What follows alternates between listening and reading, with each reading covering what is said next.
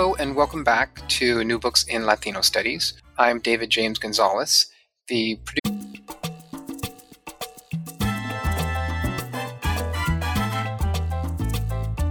Hello and welcome back to New Books in Latino Studies. I'm David James Gonzalez, the producer and host of today's podcast, and I'm pleased to have Stephanie Elizondo Grist with me to discuss her book, All the Agents and Saints, Dispatches from the U.S. Borderlands, published by the University of North Carolina Press in 2017. Stephanie is Associate Professor of Creative Nonfiction at the University of North Carolina at Chapel Hill. She is also the award-winning author of 5 books, including Around the Block, My Life in Moscow, Beijing, and Havana, published in 2004, 100 Places Every Woman Should Go, published in 2007, and Mexican Enough, My Life Between the Borderlands, published in 2008.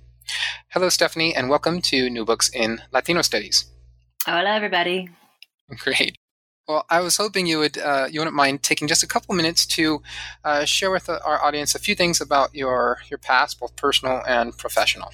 Oh, all right. Well, the most important thing to know about me is I'm from Corpus Christi, Texas. And that's quite important because I grew up 150 miles from the Mexican border. And we spent quite a lot of time going across the border when I was a child. That was our favorite way to spend a Sunday. And also it's relevant that my life growing up wanted to get out of the South Texas-Mexico borderlands. In my mind at that time, I thought it was tremendously boring, and I had wanderlust raging through my veins. I just wanted to travel far and wide. And when I was in high school, I was lucky enough to go to a journalism convention in Washington, D.C., and the keynote address opening night was given by this rock star foreign correspondent who told the most amazing stories I'd ever heard of riots and revolution and coup d'etat. And when he was done with this oratory, over the course of which I decided I wanted to be him when I grew up, I asked him for advice on what to do. And he looked at me and he said, learn Russian. And so I did. And that was what started me on a very long journey. I wound up, so this is me, Mexican-American, growing up in South Texas. Actually, I did not grow up speaking Spanish like many of us. My elders did not pass on a language that had only resulted in considerable hardship for them. And so being told to learn this other language that had nothing to do with me sounded like an adventure rather than an obligation or something that was sort of guilt-led, as my relationship to Spanish at that moment growing up. And so I saw Russian as this liberating invitation, and I took it. And I studied the language for 4.5 years, moved to Moscow, and commenced my life as a traveler and as a writer. And so wound up spending several years living, working, traveling throughout the communist bloc. I lived in Moscow, I lived in Beijing, I lived in Havana. But every time I would be out on the street and meet someone new, encounter someone new, what I began to slowly realize over the course of the years that I was there was that I heard the same story again and again, which was of people telling me these quite remarkable stories about all of the struggles they had endured to maintain their cultural ties in the face of totalitarianism. When I was in Latvia, I met, Lithuania, I met a gentleman who spent most of his 20s in the Gulag being tortured on a ritual basis because he refused to renounce Judaism. I encountered these really shocking stories and gradually began to realize that all of the people that I was meeting and enjoying spending time with had made sacrifices for their culture while I had totally abandoned mine and left it behind. And that is what turned my journey to a very different direction.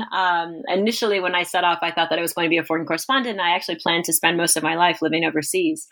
But then I became very fascinated by Mexico and all that had been lost when my family migrated across the border. And that's what sent me to live in Mexico for a period. And at the end of my time in Mexico, I drew another realization, which was hard for me. I thought that moving there would turn me into the self-actualized Chicana, Mexicana that I just knew was inside of me. But quickly realized that no, what binds a people is shared memory. What binds people are their bedtime stories, their childhood poems, and their prayers. So that's what made me realize what I am is a member of La Frontera. I'm fronteriza. I hail from a people who walk between worlds. And so that is what sent me back to South Texas in 2007. And at that point, I had been trained as a journalist. I'd been working as a journalist for over a decade. And looking around with journalistic eyes, I realized that I was in quite an extraordinary place, and also a place really plagued with injustice. And my only response to that was to pull out a pad and a pen. So that is how this book came about, was just seeing all around me that essentially South Texas had become a graveyard for all of the people who did not make it in their journey migrating north, and also a graveyard for all the profound environmental injustice that was endemic in the countryside, and so many other things that eventually became the backbone of All the Agents and Saints. Right, and from you talking about your early experiences, that automatically has helped me to see in ways how this book comes together, because it's not just about the South Texas borderlands, that covers about half the book, but you also make to me, and I think to perhaps a lot of your readers, maybe a surprising connection to the New York, Canada borderlands. And you talk a little bit about how that comes together. Yes, I sure will. So I've been researching All the Agents and Saints for about 7 years. And at that point, I thought that I was writing a book about the southern border. That's what I'd spent all of these years researching. But then something quite miraculous happened, which is I got a job. Up until that point, I had been, kind of a nomadic freelance agent. And I actually got a job to work at St. Lawrence University, which is just 18 miles south of Canada. And that was quite exciting to me, the thought of moving to another border to see what was happening there. And so I did. And when I arrived, I was living in a town called Canton, New York, which has about 2,000 people. I mean, it's amazingly small. New York City is a full 9-hour drive away. I mean, it's really quite far from anything, except for when I looked at it, when I consulted a map, I saw that we were only a 40-minute drive from the Mohawk Nation of Akwesasne. And my entire life, I've always been quite fascinated by indigenous issues. And I, especially when I lived in Mexico, I spent a lot of time with Mayans, and I've always been interested in Native Americans issues in the United States, but never actually lived close enough to a community to get to know one. And so very excitedly, I started, I'd only been living in Canton for 3 days when I took my first road trip out to go and see what I could find, and experienced probably the most profound sense of deja vu in my life that continued every time I would speak with a Mohawk. And so the Mohawk Nation of Akwesasne is bisected not only by the United States and Canadian border, it is also bisected by the Ontario and Quebec border.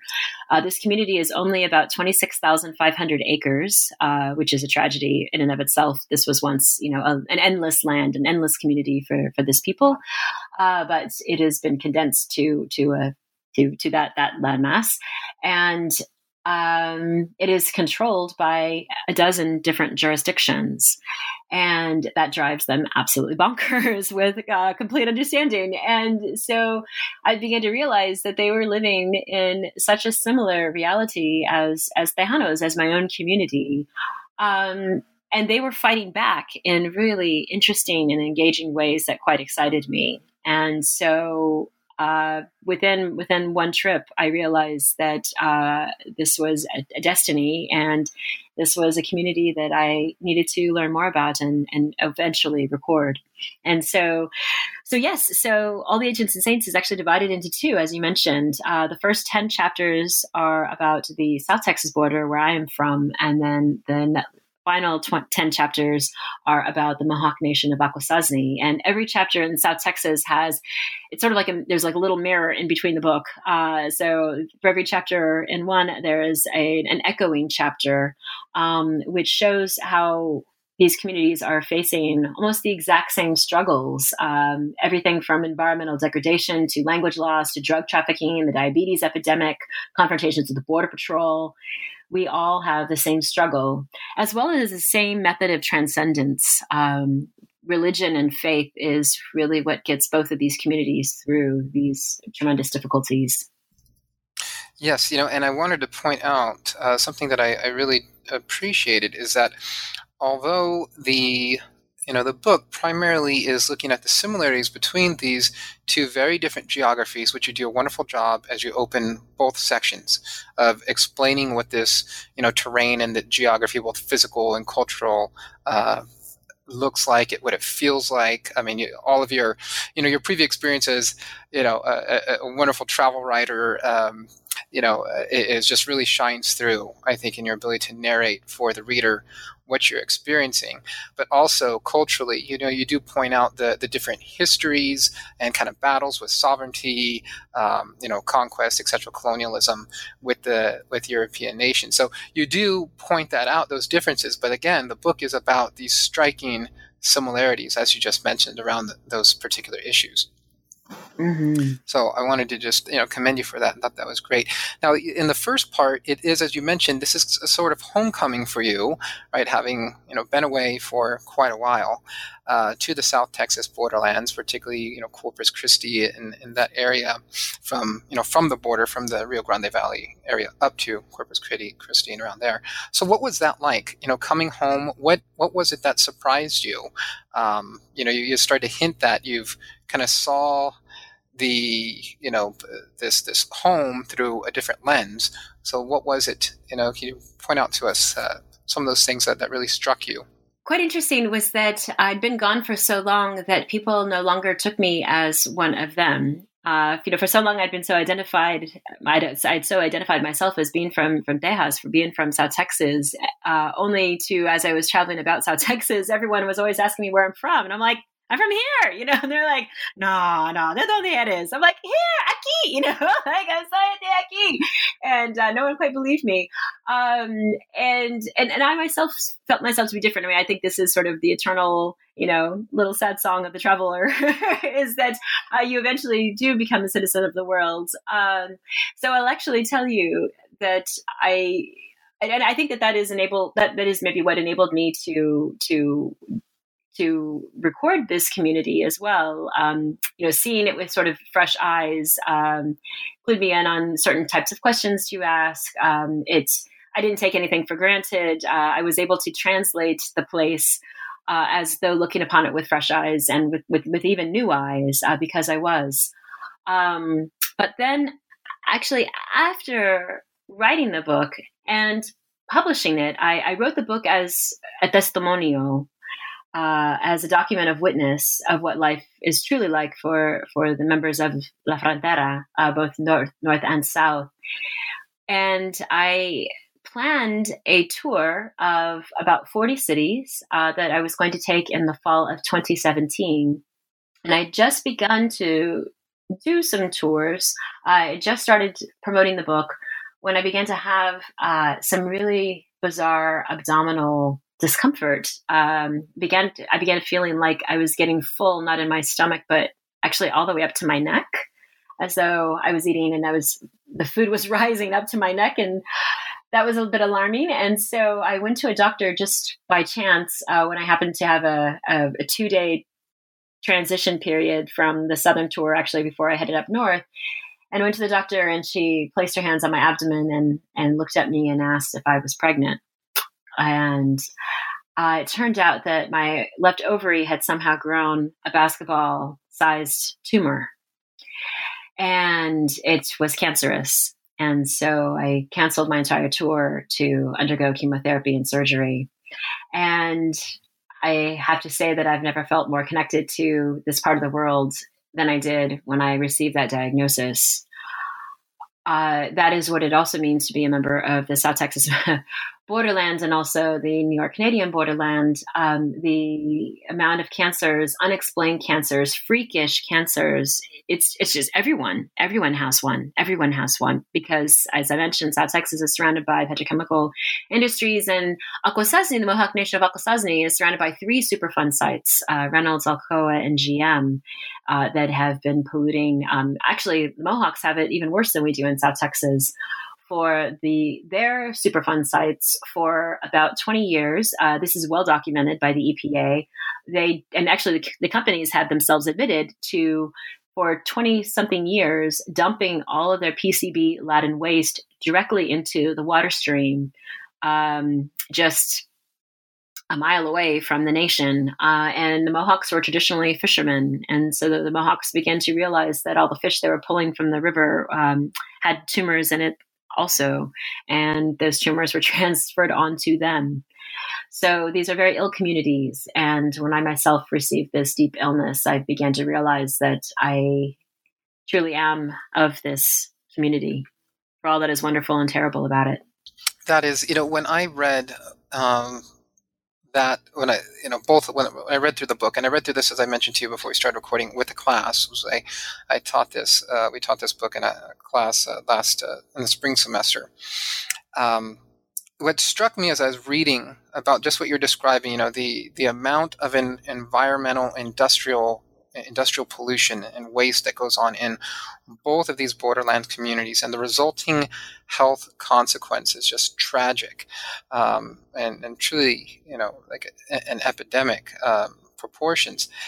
It got me trying to start considering. I didn't devolve, really create an answer about this. It just got me wondering about what is it about these borderland spaces, right, that create this, with the part of like and multi-governmental, agencies and jurisdictions that have control over these various types of regions. There's something about that mix, right, that causes this amount, that promotes this amount, of just corporate largesse, and kind of like a laissez-faire attitude in some ways that's allowed this to happen.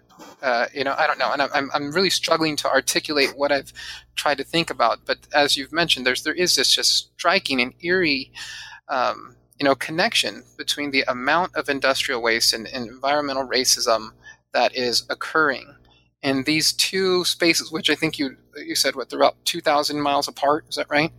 Mm-hmm. Mm-hmm. I think they're viewed as sort of the ends of the world, the depositories of the world, when actually they're the beginning of the world. Can you elaborate on that? What do you mean by beginning of the world? They're the frontier. They're the first face that you meet when you exit one nation and enter into another. And they, rather than sort of being best face forward, they end up being a place of. Well, actually, I do feel that they are. I'm going to contradict myself. I think that these are thriving, vibrant, amazing communities that I love very dearly, and I think that anyone would benefit tremendously from spending time in them. They've profoundly enriched my life. But if one is driving through quickly and not actually taking a moment to stop and talk with people, which tends to be the case, they will. What you visually see are these toxic communities. That's the first thing you see when you enter my own community, Corpus Christi. You drive by 15 miles of these oil and gas refineries that are belching pollution into the sky. Before you even arrive to the Mohawk Nation of Akwesasne, you see these gargantuan industries that have actually, a couple of them have actually been abandoned, but they're still festering. Their legacy is still in the land. Right, and I get part of what you're saying here too is that these are communities and regions for the most part that are, out of the way. A lot of the communities that you actually go to and you visit, right, would be considered rural, right? You have to go a ways out of your way, right, to get to, particularly some of these, communities that have suffered the most, the most type of extreme forms of industrial, waste, right? That actually reminds me of something that one of the Border Patrol agents I interview said, is that he is referring to Falfurrias, which is 90 miles north of the border. And he said, you feel like you're in the middle of nowhere out here, but actually you're in the middle of everywhere here. Because, there's so much that you cannot see in these regions as well. So, at any given point when you're anywhere within 100 miles of the U.S. border, you have no idea who is lurking behind the bush. I mean, the Zetas could be there, or someone who has actually far more common than seeing someone from the Zetas there would actually be, a child that is walked 30 miles to avoid a Border Patrol checkpoint and has also traveled across 2 different countries to try to have some semblance of stability in their life and safety from what they're trying to escape from Central America. Anyway, so yes, so these are I see these as frontier lands and very much in the middle of everywhere. Yeah, that's a very I think insightful comment and interesting kind of seemingly contradiction, right? Where they are so central, right, as borderlands and pathways, between nations, communities, industries, etc. Both areas are incredibly rich, right, with natural resources that have, for decades and hundreds of years, even, right, been, just mined, and pillaged. But also, I think that the comment you make that, there is I think the reason why the borderlands is such an appropriate phrase here, because it seems so much more to me expansive than just a line in the sand. So much in the media talks about the border, right? But the reach of the border, which is really what the borderlands, that concept and that term gets at, discusses and it kind of expands upon what you're referring to there, just is how far, right, the border extends from that line in the sand, whether it's a migrant that has to go far out of their way, right, to avoid certain checkpoints, or, somehow growing up in a community that's 100 or 150 miles away from the border, yet you see very clearly and feels very much like you're still on the border. That kind of struck me. I grew up mostly in Southern California. Well, not mostly, all in Southern California, and primarily in San Diego. But the last 7 years, so I was very close to the border. I lived in a suburb called Chula Vista, which is only about 10 minutes away from the U.S.-Mexico border in San Isidro. And so growing up there, it was very visible. I mean, the most striking image to me that reminded me that I lived in a borderland, if you will, or right on the border, was those signs that you don't really see anymore, because I think there's only one still surviving. Those yellow, kind of warning signs that depicted a family running across the freeway. That for me would always strike me when we'd drive south. Or sometimes you would see it in my childhood if we drove north, even as far up as Oceanside, you could see these signs, right, that would warn you that people could be crossing the freeway. When I moved to Los Angeles, the striking thing is there was no more of those signs, and Los Angeles was, is, I don't know, a couple hundred miles away from, the border, but it still felt so much like I was living in San Diego, in that I was still surrounded by, right, this mixture of culture. You could visibly see, recent immigrants from not, of course, only Mexico, but Central America, particularly Guatemala, El Salvador, right? So, and that got me in the mindset of what I think your book does a good job of really depicting. Even though I don't think you, in certain parts, goes explicitly into stating this, but that reach and that extension of the border, right? In that you see, that one doesn't just see, but you experience it, right? As you said, so much of this is about shared experience. That is something that I think that's part of that shared experience of living in a borderlands, regardless of how close you are to that actual line, right? You can be hundreds of miles away, and still, right, that experience, it's you see it, you feel it, you see it represented, in people, in culture, in debates, in issues, right, in politics, etc. Again, I'm thinking about the similarities that you pull. We've touched on some of them. There's the industrial pollution. There is the lack of what you talk of in a great deal. The lack of economic options for both populations, right? There are certain industries on the Canada, U.S. Borderlands. You have a casino industry that's kind of one of the few options, right? You have and various things, right? So there are very limited options economically. But what I appreciate, this book isn't just kind of like a detail of all these problems, but each chapter focuses, I believe if I'm recalling right, on a person that lives in one of these borderlands, an activist or an artist, or it's an everyday person that's responding to what it's like to live in the borderlands. You, I think, collectively refer to this as like the mode of transcendence, and you referred to this earlier as how you saw strikingly that it's religion and faith that people brought together to transcend kind of this region and these troubles and these hardships. Is there an example or two that comes to your mind? I know the whole book is just full of them. It's probably hard to pick them, but that can really highlight the type of people and the type of things that they're engaged in to transcend. Yes. Thank you. The book actually opens up with one of these experiences. I went to a dinner party at the home of a legend in South Texas, actually a legend in the world, a painter, our most famous Chicana painter and most renowned Chicana painter, Santa Barraza, I'm very lucky to call a very dear friend of mine. And we went to her home and just having a very normal conversation. And out of nowhere, she's like, "Oh, you should go see the talking tree." And I'm like, "Excuse me?" Like she's like, and just very casually, she's like, "Oh yeah, there's a tree in Concepcion and it talks, and it heals." And then she tells me about her sister who had a stroke and she got leaves from this healing talking tree in Concepcion, which is a town of like 20 people in a little ranchito area. And she dipped them into this oil and she rubbed them on her sister's body, and then suddenly her sister was healed and was moving her arms and her legs again. And so a friend and I looked at one another and we're like, all right, I guess we have a road trip ahead of us. So we set off for Concepcion, and we met this lovely woman who planted this tree with a lot of love and deliberation, and it grew up.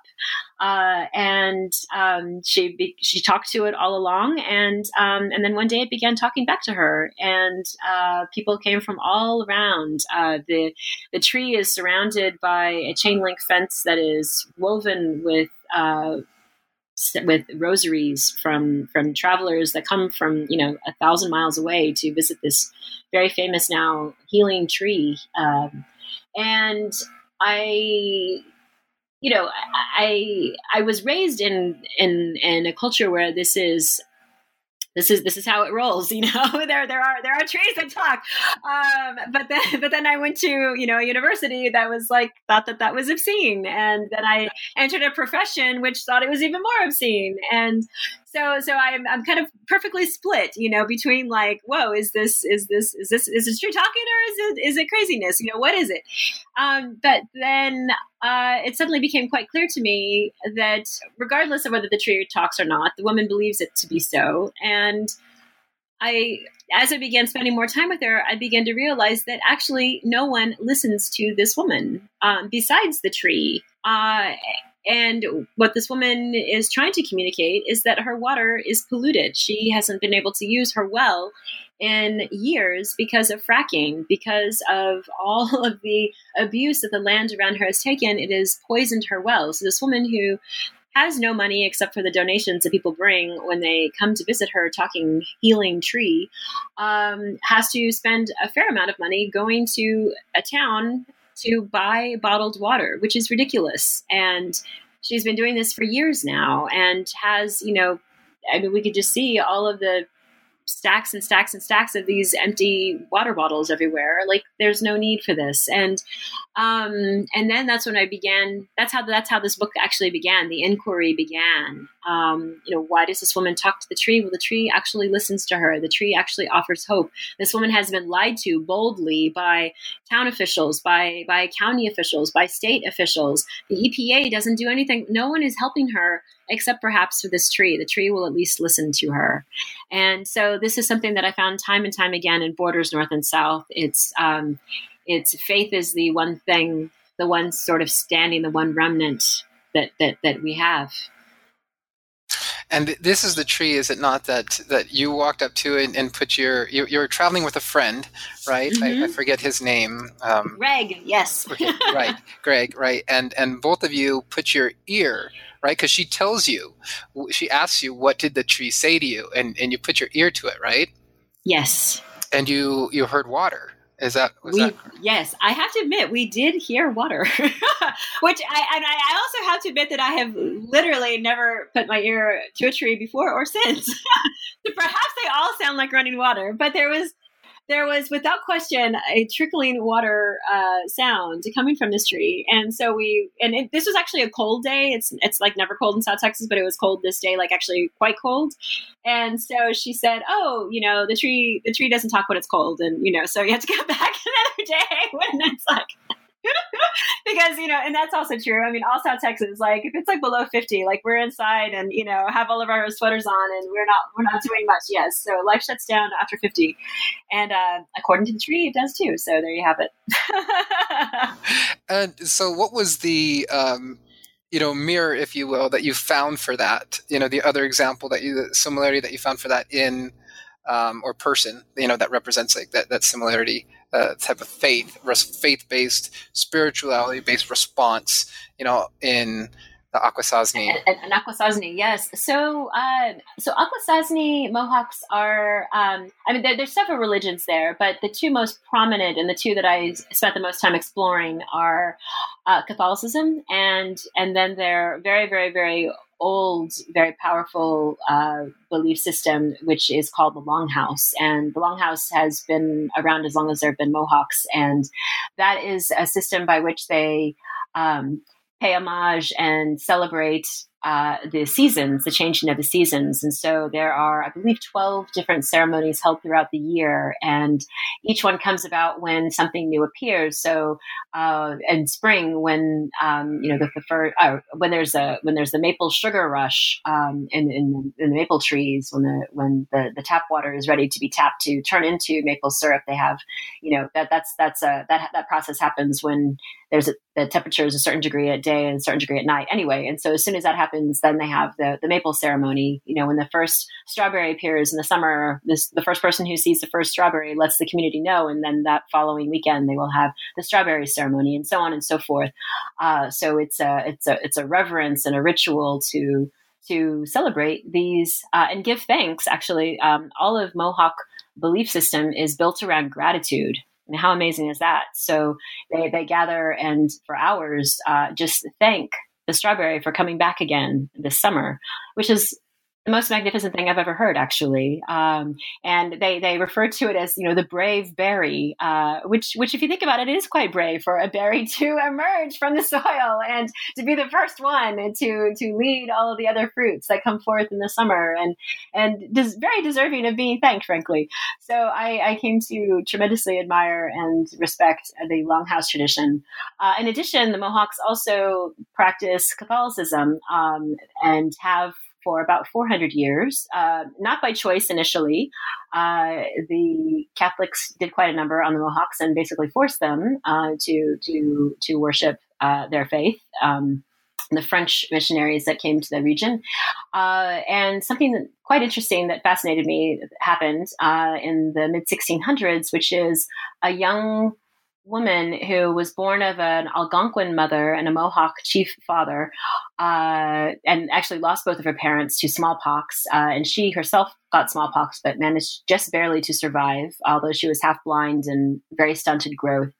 She became quite fascinated by these French friars and became quite fascinated by this concept of this Christian belief of Jesus and God, and left the Longhouse belief system and kind of became a very prominent student of these friars, who became quite fascinated with her in turn because she was so devout, and became quite fascinated by, at that time, this was back when Catholic priests would do some self-flagellation, and she did this with quite vigor. She would take tree trunk. I mean, she would take branches from trees actually and pummel herself to the point where she was bleeding. She would take thorns and roll around in them in her bed mat. She would take coal, hot burning coal from a fire, and stick them between her toes. She did these extremely damaging acts of penance. Painful, I should not say damaging. Well, I mean, they damage her skin, and very painful acts of penance she would do. She took on this religion with such fervor, and unfortunately didn't live very long. She died when she was, I believe, I can't remember, 22, 23, quite young. And as she died, the priests were astonished to, and they've written extensively about this. They left very detailed records of this. They saw her face, which had been deeply scarred from smallpox. Suddenly, the scars were removed, and her face became beautiful, and this aura came over her, and they all felt it, and they all saw it, and they looked at one another and thought, "Oh my God, she's holy." And that was important for many things. I think prior to that, they didn't believe that a native person, that an indigenous person could be holy. And they realized through Garalita Caquita that she could be. And then she became quite revered, and the priests began to pray to her. And so did the Mohawks that were feeling they wanted to celebrate Catholicism as well. And she became quite famous, quite renowned. And in fact, when I was living, and has for the past 400 years, and in fact, when I was living near the community, the Pope announced that she was going to be canonized a saint. She was in fact the very first Native American to be canonized a saint, the first Mohawk saint, Garalita Caquita. And so I was there. I actually went to the place where her bones are interred in Ganawaga, which is a sister Mohawk community to Akwesasne. It's actually located south of Montreal in Canada. And I was there the day that she was canonized, which was thrilling. And so there you also hear, similar stories that I grew up with, except instead of Garalita Caquita showing up in a tortilla, as she is prone to do in South Texas, there she shows up in your dumplings when you are making flowers. So it's I love this about these cultures. It's vibrant and amazing, actually. And you write about a very it's the story's a bit different, but it's a direct corollary through this concept of kind of sainthood, and each region having their own saint in South Texas, right, with Julia Navarrete yes. Guerrero, right? And yes. herself has kind of become the and is also going through the process of becoming a saint. Sainthood, yes. Right? Yes, she is. Stages, she's the second or third stage so far, right? Yes, she just needs to. Yes, her miracles need to be better documented. It is quite a challenge. They're quite a stickler for it. Yes, she needs just a bit firmer documentation, and then she'll be ready to go. Yes. Well, thank you for sharing those examples. And there's so much that, and it really is that, these narratives of these people that are, as you mentioned, transcending the struggle of living in the borderlands, and are insistent about being there, right? About staying there. This is their place, right? Whether you're Tejano or Tejana, or, you're from, the Akwesasne nation, or a number of the other indigenous cultures that are around there. It's, there is no choice, right? They have no desire to flee. That's obviously an option, but the ones that you focus on are those that are staying there and trying to, and are doing something about it, right? They are creating movements. You have movements in both of these areas to fight the industrial, and to document, the industrial pollution, and to push local, state, and federal government to do something, right? Absolutely. And certainly the activists in South Texas are doing, I think, an admirable job with the total tragedy now of all the refugees fleeing Central America. Yeah, absolutely. Some of the other chapters that struck me are the I think there's one in particular in about the wall in, the first half of the book that talks about, an alternative way, right? How do you engage with the wall if it's not political? And you focus a lot on local artists, right, and how they are transcending the border and trying to connect communities through art. I thought that was a very beautiful chapter, is one that my students particularly really loved, and you gave us tons of ideas. We've spent, I think, 2 class periods just searching the web, following some of the websites and the artists that you pointed out to see how fantastic. they represented. Yeah. Yes. A great resource for that is actually Stephen Falk's website. So Stephen Falk he's German. So he experienced the fall of the Berlin Wall at a very formative stage in his life. And his goal is to document all of the artists of the borderlands, of the southern border. And so he has spent several years doing that and has a fantastic website full of these beautiful, beautiful images of the artist in their studio or the artist with their performance art. And it's whenever you need a pickup when things are really tragic in the border, whenever you hear sad news, it's helpful to look at this art or look at the art of Santa Barraza and see that these remain places of tremendous creativity and vigor and energy and hope also. Right. And that's another great, I think, point that you bring up it's a similarity and difference of the book. In between the two spaces that, on the southern border, you have this wall, right? In the northern border, you don't have, a wall like this. You do have checkpoints. But it's more of what I'm referring to is what the border represents, and that for Tejanos, and I think broadly throughout the Southwest, for those of ethnic Mexican ancestry, it creates, as you point out, more of a psychic or emotional obstruction or block, right? That limits the connectivity between, the borderland, the whole region, between the connections between people across the border. I mean, you've pointed to your own experience, which in many ways mirrored mine, and where your parents didn't teach you, right, Spanish, as very much because of how, what they had experienced and how they were treated, right? So there's this rupture, cultural rupture, and in many ways mental rupture that is primarily perhaps the way that it's experienced in the Southwest, in the Southwest borderlands. You point out, though, in the North, in the New York, Canada, U.S., Canada borderlands, it's more really a physical obstruction that, challenges and limits sovereignty. And there is that distinction between the two places. I mean, there are activists and scholars, right, that talk about sovereignty in the Southwest and those borderlands, but it's not quite the same, right? It's really, really substantively different. Yes. Yeah. So for Tejanos, I feel like even though we have an exceptional culture ourselves, we have a world-class food, I must say. There is no food better than Tex-Mex. I don't care what you California people think, but ours is superior. So we have our Tex-Mex food. I mean, we have a goddess. We have, Selena. We have everything we need. We are a legit culture, but we still, for whatever reason, don't feel that we are like self-actualized until we spend time in Mexico. And the tragedy of one of the many, many tragedies of the border and the border wall and the borderlands is that we're afraid of Mexico. Because there is something to be said about the psychic damage that occurs when you have this architectural violence that makes you feel there is a need for it. And it even, no matter how, I mean, even me, like I know I've lived in Mexico. I understand. I feel very well what real risk is, but still, like it's still psychologically traumatizing to cross this border, which is ridiculous. I know I shouldn't feel this way, but I do. It's and so you can imagine people that haven't had the opportunities that I've had, what they feel of it. No one I know has gone to Mexico in I don't know how long. Like all the Tejanos I know, like people, we stay on this side of the border. We're afraid now, and it is devastating. It is so, so, so sad.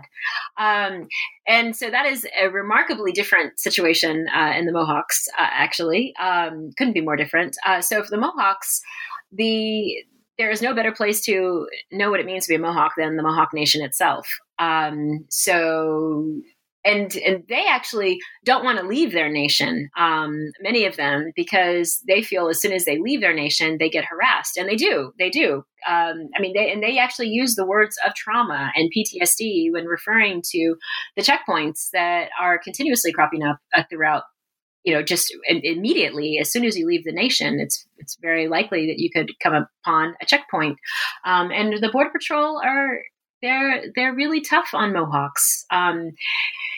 And they, every Mohawk, there is no Mohawk that hasn't had a pretty miserable experience of being questioned, of having to get out of their car, of having their entire car searched. And, and this often happens when it's like 10 degrees outside, so it's something to be pulled out of your car in the Mohawk Nation. It's a very, very cold, frigid place. And you are forced to watch as they terrorize your car, trying to find something there. What also happens that is awful is this actually was a major issue when I was living there. There's, rather than having a border wall, they have a border bridge, and the border bridge connects New York to, literally it goes from New York state to Cornwall Island, which is very much part of Akwesasne, and then it goes from Cornwall Island. That's one bridge, and then there's a second bridge that goes from Cornwall Island into Cornwall City, which is a city in Ontario, Canada, and then from there on you blaze forth into Canada. And so for many, many, many years, up until 2009, it was very easy to drive your car and go from New York to into the Mohawk Nation and out. And so people that lived on the Cornwall were just very easily able to leave the nation, come back into the nation just by hopping across the bridge. But then the Canadian Border Service Agency decided that they were going to arm their Border Patrol agents. And at that time, there was actually a checkpoint physically on Cornwall Island. And the Mohawks decided, no, we do not want Canadian officials to have guns. And so they surrounded the checkpoint and they refused to allow this to happen. And so what happened was Canada actually abandoned ship. They abandoned their checkpoint on Mohawk Nation and instead built it in Cornwall. But what that ended up doing was making every single Mohawk check in and check out of Canada anytime they wanted to leave Cornwall Island or visit Cornwall Island. And this added anywhere between 20 minutes and 2 to 3 hours to a day, which is, I can't even, there are no words strong enough to describe the fury that this that emanates from Mohawks in this daily insult to their sovereignty. And this is, we're talking about a trip that has to be made sometimes multiple times a day because there's very little on Cornwall. I mean, Cornwall Island is place of home and nation and culture and reverence and, so much, but no hospital, very few places of work, very few schools. Like it's, Mohawks who live on Cornwall Island have to leave it like at least once or twice a day to do anything. Besides, hang out with their family at home. Yes. And what I love about Mohawks and what I wish that Tejanos would do more of is Mohawks protest this absolutely every chance they get. They are constantly shutting down the bridge. They are constantly having these major strikes. They are constantly in a state of writing letters. They're constantly demanding meetings. They're constantly, with outsiders, they're living in a very active state of resistance. So one of my dreams with this book is I hope that one university out there will be intrigued enough by the conversations that this book holds within, enough to fund an encuentro of Tejanos and Mohawks. I think they could really learn a great deal from one another.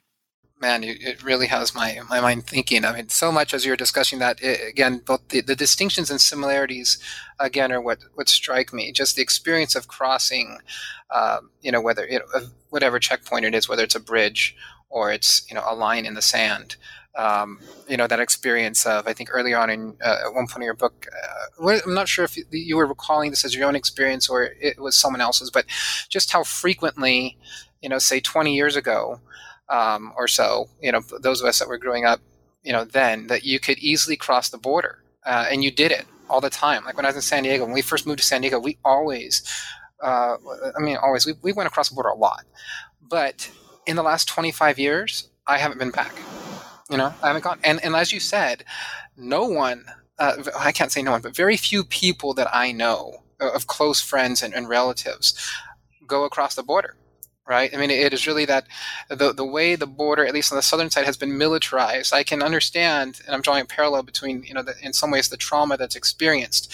There's a trauma, in ways that's experienced, I think, along the southern borderlands that keeps us from doing that, right? Even though we know better, like you're saying, like you know better, I know better, like I know people, particularly more academics and researchers that are all the time going across, and they live binational lives, right, or transnational lives, but there is still a type of fear and trauma that can prevent that. So and then hearing you describe that on that the northern border, I mean, having that, I can see how it enrages the Akwesasne in a different way, because I mean they literally have treaties that they can point to, right, which is something we lack in the Southwest, right? There is no, I mean, except for unless you're like the Tohono O'odham, or right in Arizona, in like the Nogales area, right, Sonoran area, that they have something in some ways, like they can make those ancestral claims based as an indigenous tribe that those of us that have cultural connections can't, But anyways, just thank you for explaining that. And that's truly, there's so much that there's so many thoughts, and that this book brings up.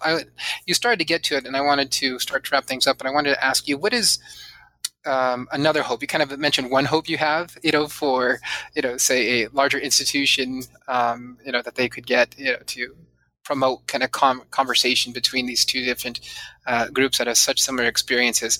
But what's another hope that you have for your readers as they take away from what I say is truly an experience? I mean, you do such a wonderful job of writing the book that it's, it's not just a bunch of accounts and kind of like data points. It has all that, but it does a great job of really helping us to experience, if we haven't experienced the southern border, to do that, and vice versa, if we haven't experienced the northern borderlands.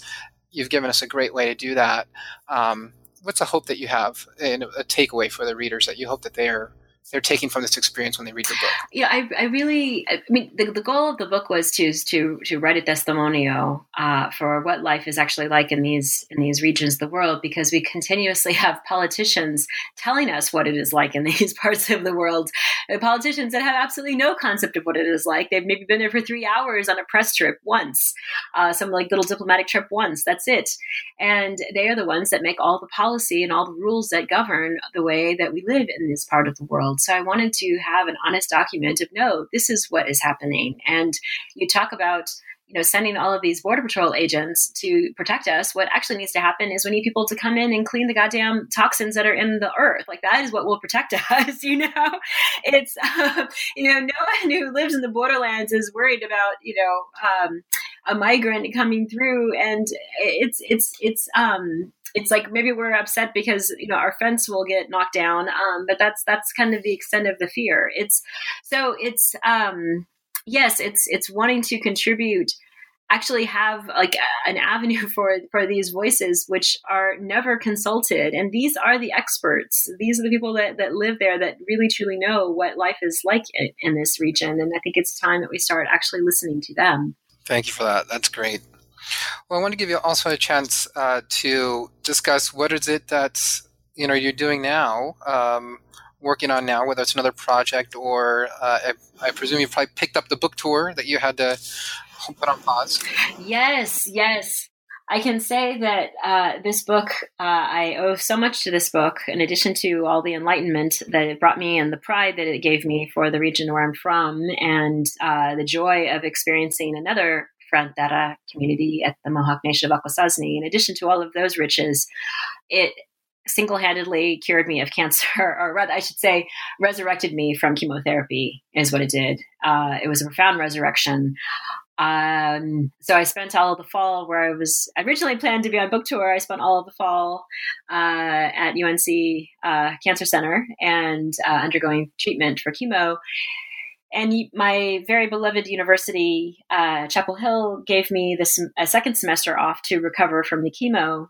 And one of the events that I had planned to do on my book tour was actually located just about an hour away, Elon University in North Carolina. And so they said, hey, do you want to just see if you could come and talk to our students. They'd read the book and they wanted to have a visit. And I was bald, I was exhausted, I was emaciated, I was, really not well. This is in January of this year.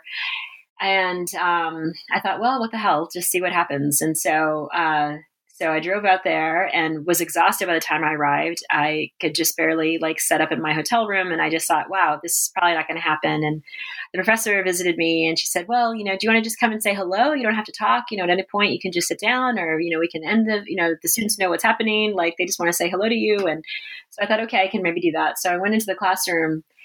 And there's just something about seeing 30 students with a copy of your book on their desk. It just kind of does something to you, I have to admit.